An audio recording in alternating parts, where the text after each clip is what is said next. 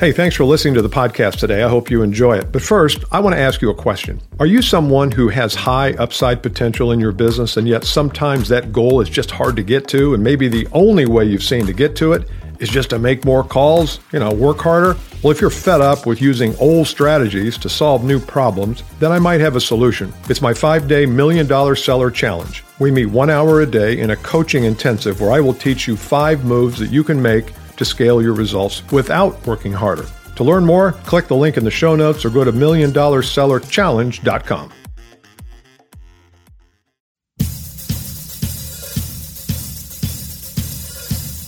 Welcome to the 2X Podcast. Here's your host, Bill Caskey. Hey, 2X Podcast listeners, Bill Caskey back at the 2X Podcast. Welcome back for another episode. Got some interesting things we do today, or we're going to do today. I'm going to answer 3 or 4 questions from listeners, and then I'm going to take the last question there and get into some detail. And the title of this, it's funny when you hear podcasts, people say, if you have children in the car, you might want to turn it down for this next segment. Well, this idea of what is it that makes a person sleazy? Why do we associate sleaziness with sales? And I'm going to go through in a minute a little story that I have that is a true story, and one that, even though we might not associate the two, other people do. And that's worth paying attention to. So again, this was a Facebook Live that I did. I take 3 or 4 questions. They were all good questions too. We're getting some really good questions from our listeners and our viewers. So if you get a chance, we're Facebook Live programming every Tuesday at 3 p.m. Eastern Time in the U.S. And it's about a 20, 25-minute show. And here was this week's show. I hope you enjoy. Hello, everybody. Bill Caskey, Facebook Live. It's Tuesday at 3, so it must be time to answer questions. I've got 3 or 4 questions here we're going to answer today. You saw the topic is how to avoid the sleaze, how to get out of the sleaze factor. I know that sounds like a PG-rated thing, but it's really not. So I was going to get real sleazy and slutty today, but decided that I already had rated it G, so I'm not going to do that. But we are going to take some really good questions from our listening audience. If you have a comment or a question, or we'd love it if you shared this with your tribe as we're going today. So it's going to take these 3. And then the last question here kind of eases us into the main topic, which is this idea of how do we avoid sleaze in sales. Before we begin, though, I want to make sure that you have access. But if you'll go to billcaskey.com/quickstart, in about 2 weeks, we're going to release a 3-video training series called the Quick Start program, and it's called 2X Quick Start. And what it is it's going to help you create a plan. And a couple of questions today even actually refer to that, but I want you to go there and get on the list. You'll be notified the instant it comes out. It's going to be in the April 15th to 17th range, so it's going to be really quickly. But if you'll go to billcaskey.com/quickstart, quickstart all one word, you'll get on the list and you'll be notified. So hopefully you'll do that. A lot of good comments from the amateur versus pro document that we sent out, or we gave you access to last week. If that's interesting to you still and you haven't gotten a copy of that, go to billcaskey.com/pro. Is that correct, Travis? All right, /pro. All right, so let's get going today. It's 3 o'clock, so we're moving. Again, a few questions first. And then I've got a couple things I want to talk about on this whole sleaze thing. Here's a question from Matt. He says, I have found that more and more of our customers demand that we turn around our estimates to them. In some cases, it's not feasible because the level of engineering that we'd have to put into calculating how we would process their request is just not feasible to do in a timely manner. We provide an industrial service that supports our customers. So his question is this. How would you recommend dealing with very demanding customers when it pushes your physical capabilities to get a quote back? And how would you follow up with these customers when most of them won't offer you any feedback other than to say, they haven't heard back from their customer? I presume Matt's in a business where he sells to someone who in turn sells to somebody else down the channel.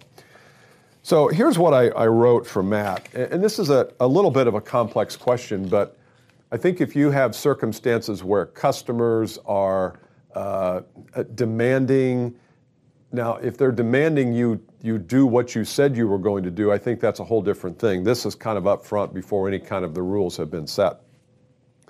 So Matt has a control problem in that the customer that's calling in believes they are in control of the process, and Matt kind of becomes out of control. So we need to put Matt back in control of the process. Now, when you start talking about control of the process, a lot of times what happens is you lose the prospect because they refuse to abdicate control. They don't want to give control to you.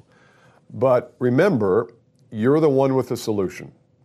And the quotation or the recommendation, or as he calls it, the proposal, what does he call it here? The request for a proposal, that is your value. So your value to a customer is in how well you do that, how thorough you are with it. So we need to get Matt back in control, and we need to do it gently. So here's one thing I would recommend. I'm not suggesting this is going to be the winner in every situation, but if something is happening to you before you can stop it, then you need to preempt it. So you preempt it by saying to the customer, look, we're really backed up right now. I don't know when you want this back. Why don't you tell me when you might want it, and I'll tell you whether we can do it or not, because if we can't, I want to be honest with you up front that we can't do it in the time that you need. So some type of preempting, because once they say, I need it back tomorrow at noon, and you can't do it tomorrow at noon, now you're in an arm wrestling match. And some customers are going to be understanding, and they're going to say, if you say, look, it's going to be 6 o'clock the next day, some of them are going to say, okay, fine, but I want you to preempt it. If you know those people who are going to be demanding, you definitely want to preempt it. The second thing is I want to acknowledge this discomfort for the customers. So not only do I want you to preempt the fact that you can't get it back always within 24 hours, but also acknowledge that, look, I understand that might put you in a jam, but I don't want to just deliver something that's half worked out. I also don't want to deliver something that is here and then you give us the business, you buy from us and it's here because we weren't thorough about it. I would rather not have the business than to have you mad at me because I hurried up through a quote that wasn't accurate. So those are first two things that come to mind, Matt. I don't know if that helps. I know a little bit more about your issue because I sense I know who you are and what you're struggling with here. But you've got to get back in control. That's really the answer. That's really the answer to all this. Remember, the last 3 or 4 Facebook Lives, we've talked about how to sell a premium product in a commodity market. And that's the same kind of thing. The customer demands a low price, and you're up here, and you've got to find a way to position yourself so that you avoid that altogether. And that's part of the things that we worked on. If you didn't see those videos, they should be on the stream here somewhere. Go back and listen to those, especially if you have a premium product. Here's another one from Michael. He says, I've heard you say before that until you know exactly what you want, you won't be able to build a plan to get there. Yes, I have said that before. Actually, I said it this morning. I thought I knew, but as I thought about it this weekend after your last Facebook Live, I'm really not sure. What methods would you suggest to help me get ultra-focused on my vision? A friend of mine, Lane, who is a colleague of mine in a men's group that I belong to, just sent me a note this morning, and he said he created a quote. I don't know if it was his or if he would attribute it to somebody, but it said something like, when the vision is clear, the strategies and tactics are evident. When the vision is clear, the strategies and tactics become evident.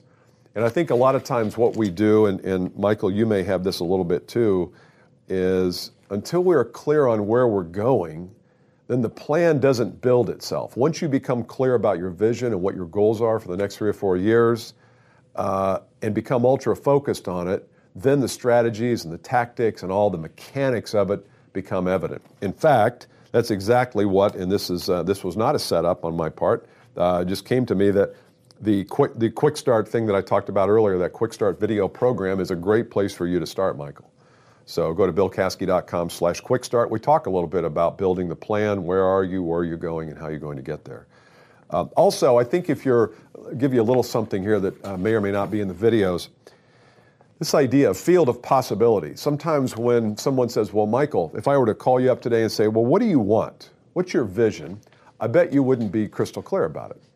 So how do you find out what you want? Well, I think you start, as Deepak Chopra would say, in the field of all possibilities. You have to create the field of possibilities. So start making a list of things that are possible. It's almost like a bucket list for your business vision. Just start making a list of those things. Would you like to be earning $500,000 a year? Write that down. Would you like to be spending half the season in California in the winter, or the winter in California and the summer in New Hampshire? Write that down. Would you like to have 10 clients paying you $20,000 a month to consult with them? Write that down. Write all those things down. Don't show it to anybody. Don't brag about it. Don't put it online. Just have a private conversation with yourself as you go through that list. What you will find is some of those things have some weight. You'll go back and look at that list in a few days. And a few of these things you'll say, well, that's not really interesting to me. Where the heck did that come from? A couple of the things you have down, you'll say, that's it.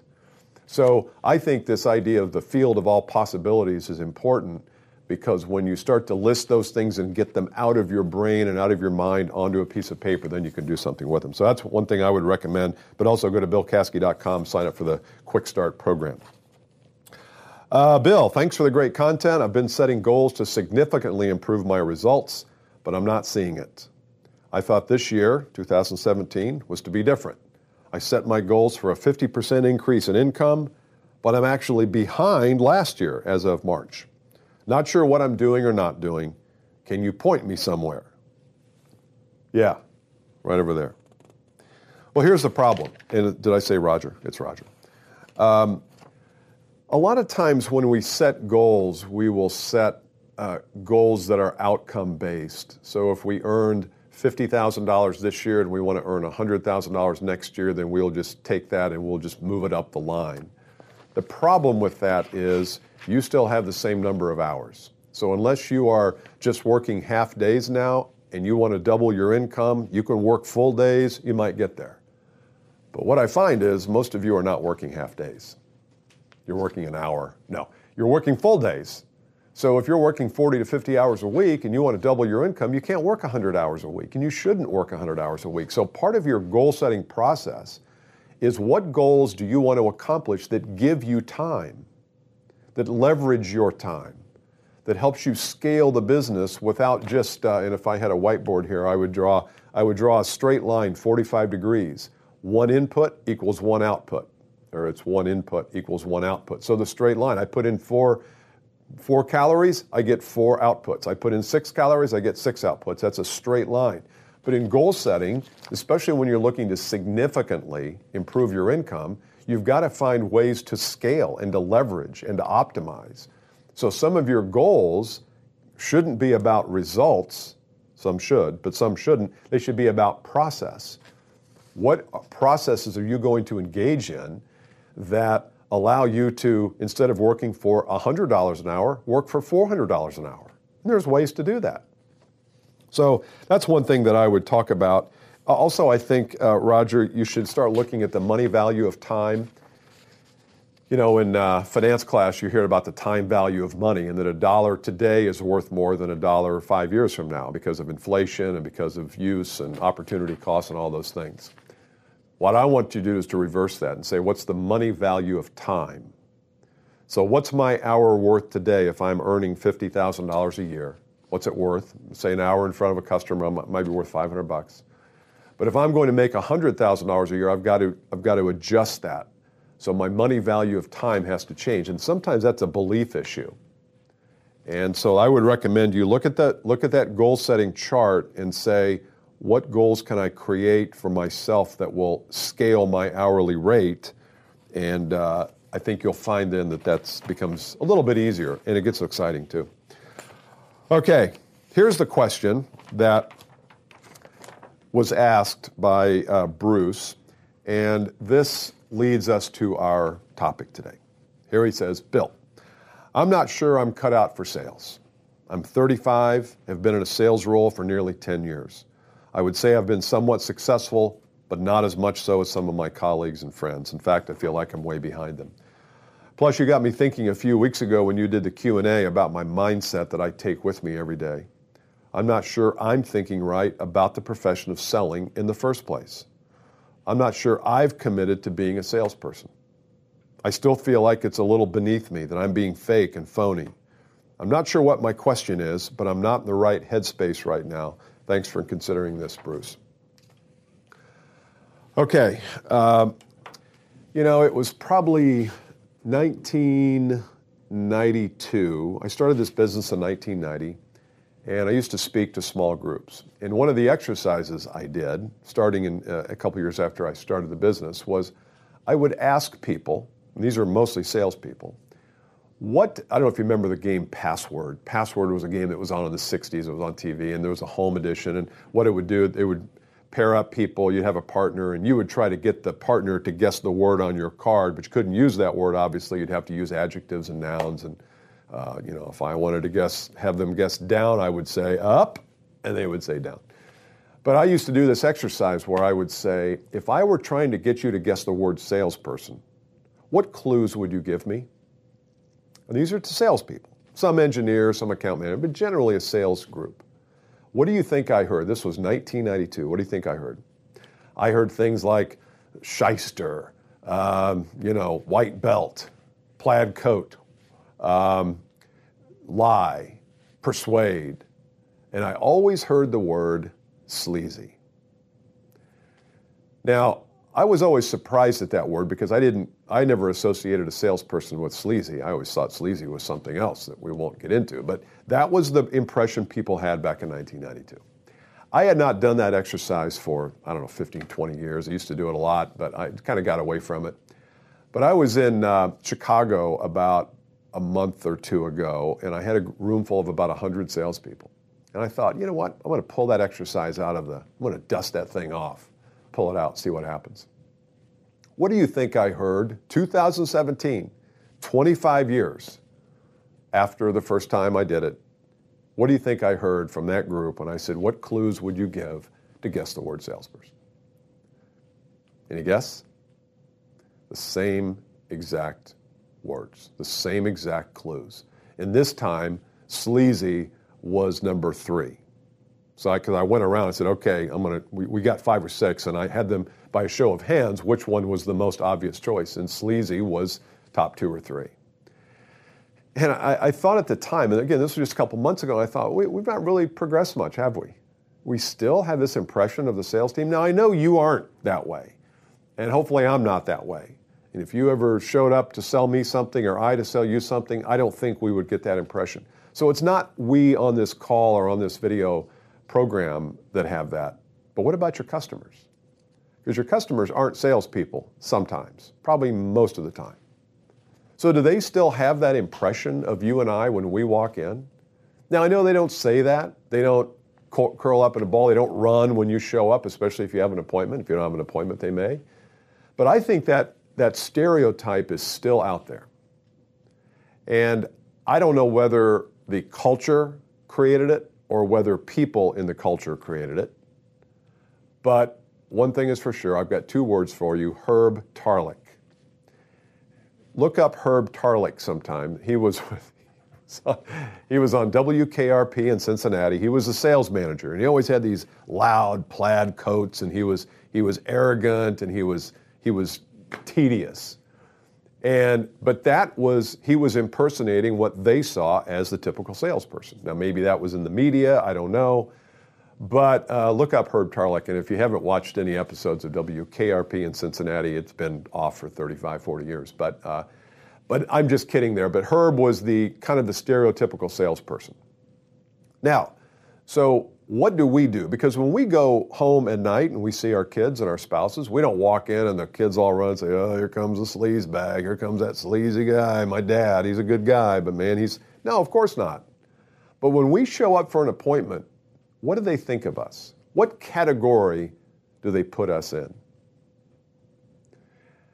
There is a book that I just got the other day. A friend of mine, Morgan Wright, asked me to buy it. It's called Playing Big. And it's about companies who own a category. Like Google owns the search category. There's a lot of other search engines, but Google owns the search category.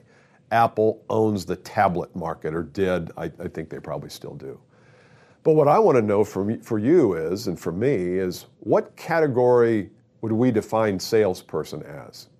Because if you show up, or if we walk in and we do anything that confirms their impression of the stereotype of us as sleazy, that's a bad thing. We won't win that game. We might even make the sale, but probably not. So when you show up, and I'm going to get to 3 things that I think you can start to think about here a little bit and do, and this kind of answers Roger's question, is what do we think of our profession? What do we think of it? Now, I know you would say, well, it's a very honorable profession, and we're helping people, and we're growing businesses, and we're helping our employees. So when we sell something, it trickles down into our sphere of influence. I know we say we don't lie, and I don't think you do. And I know we say that we're always in high integrity. And I know we say that we don't sell anything that we wouldn't buy. So we're all in the up and up.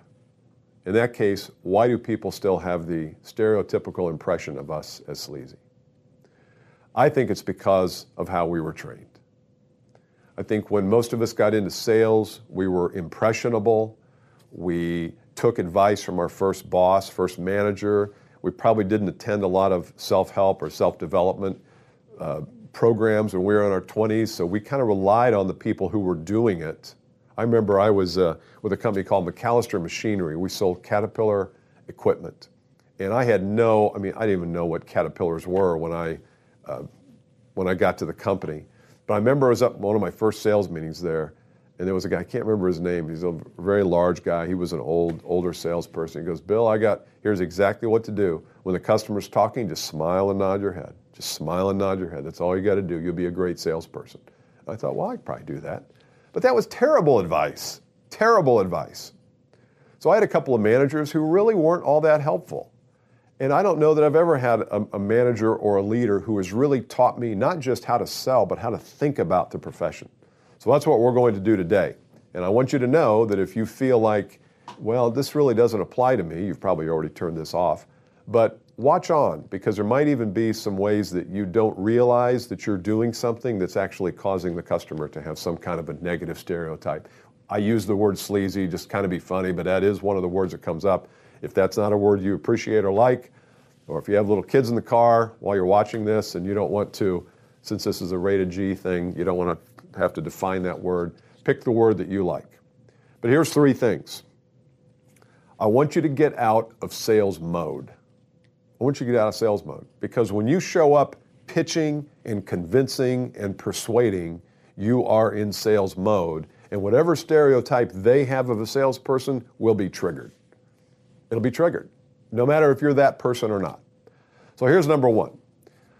Serve, not sell. You have to adopt the mindset of serving, not selling. What does serving mean? Serving means give the customer or the prospect, let's just say, a really good user experience, not after they buy, but before they buy. Help them through the process. Tell them exactly what you're going to do with them and how you're going to move through the process. And you might even bring value in some way, like maybe you've written an article or a white paper. I just was on the phone with a young man today who's joining one of our groups. And he says, I've got to become known as a thought leader in my industry. I have to. If I'm going to grow my business, he has some large accounts, I'm going to have to publish something, video, audio, content, in order to be a thought leader so that I get invited in at the highest levels. Well, if you're publishing content or somehow helping yourself become more valuable to them by publishing content, you are now serving, not selling.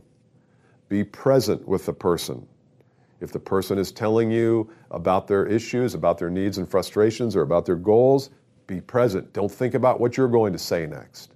Whether you're on the phone, on a webinar, face-to-face, networking event, look them in the eye and be present. Don't be talking on your phone, answering your phone, texting. Hang on a second. I had a guy at a networking event a couple weeks ago who literally, where there was 3 of us standing there, and the other guy and I were talking, he was checking his messages.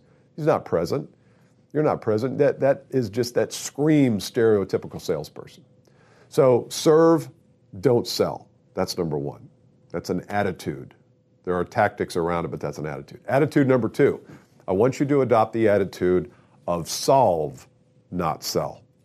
I'm going to give you 3 S's here. Solve, not sell. Or leave.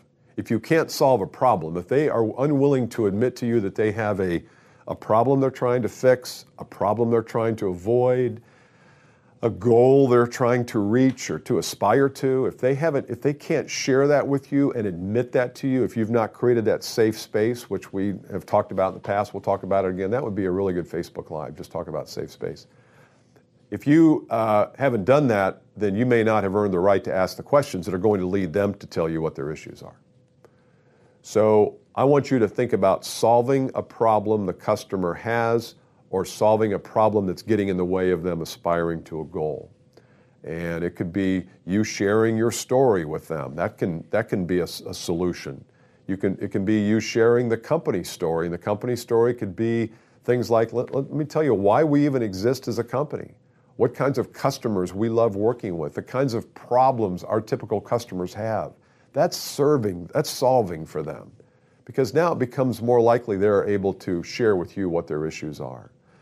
So adopt the attitude, number one, serve, not solve. Serve, not sell. Number two, solve, not sell. The third attitude I want you to adopt, and this is a tough one, this is going to be a tough one, sort, not sell. You know, if you look at your universe of prospects, let's say that you're in a territory of 1,000 prospects. You want to make sure that you are sorting those people who are never going to buy from those who are really interested. A friend of mine used to say you have to separate the intellectually curious from the economically serious. And if you'll do that, if you'll have that idea of I'm just sorting today, I'm not trying to sell anything, I'm sorting the people who are interested, who have a problem, whose problem is costing them money, who are willing to commit to some kind of solution, from those people who don't want to admit they have a problem, or maybe they have no problems, or they're not willing to invest any money or time or calories to fix it. So if you have these three attitudes, I'm here to serve, I'm here to solve, I'm here to sort, I wouldn't tell the customer these things, but if you can adopt those three attitudes, I don't think you're sleazy anymore. I think you totally step out of the traditional stereotype of being an annoying salesperson. So those are the three things. Hopefully that helps you today. And even if you don't consider yourself that, and if you really haven't run into any stereotypes, or like, who is this, Michael, Roger? Who is this? Bruce, who feels like selling, he's wondering, he's second guessing himself about whether this profession is really good to be in. Don't get out, change your mindset. When you change your mindset, everything around you changes, including your results. If you would want to share this, we'd love to have you do that. If this was valuable content to you, also a couple of websites we talked about earlier. If you'd like to do the Quick Start video series, it's out in the middle of April. Go to billcaskey.com/quickstart, and Quick Start is one word. So we'll be back next Tuesday, 3 o'clock. Send me a question or ask it here on the stream, and I'll make sure that I collect those, and we'll address them next time. All right, I enjoyed being with you. Hope you have a great rest of the week. See ya. Bye. You've been listening to the 2X Podcast. If you'd like to contact Bill, email him at bill@billcaskey.com or follow him on Twitter @BillCaskey.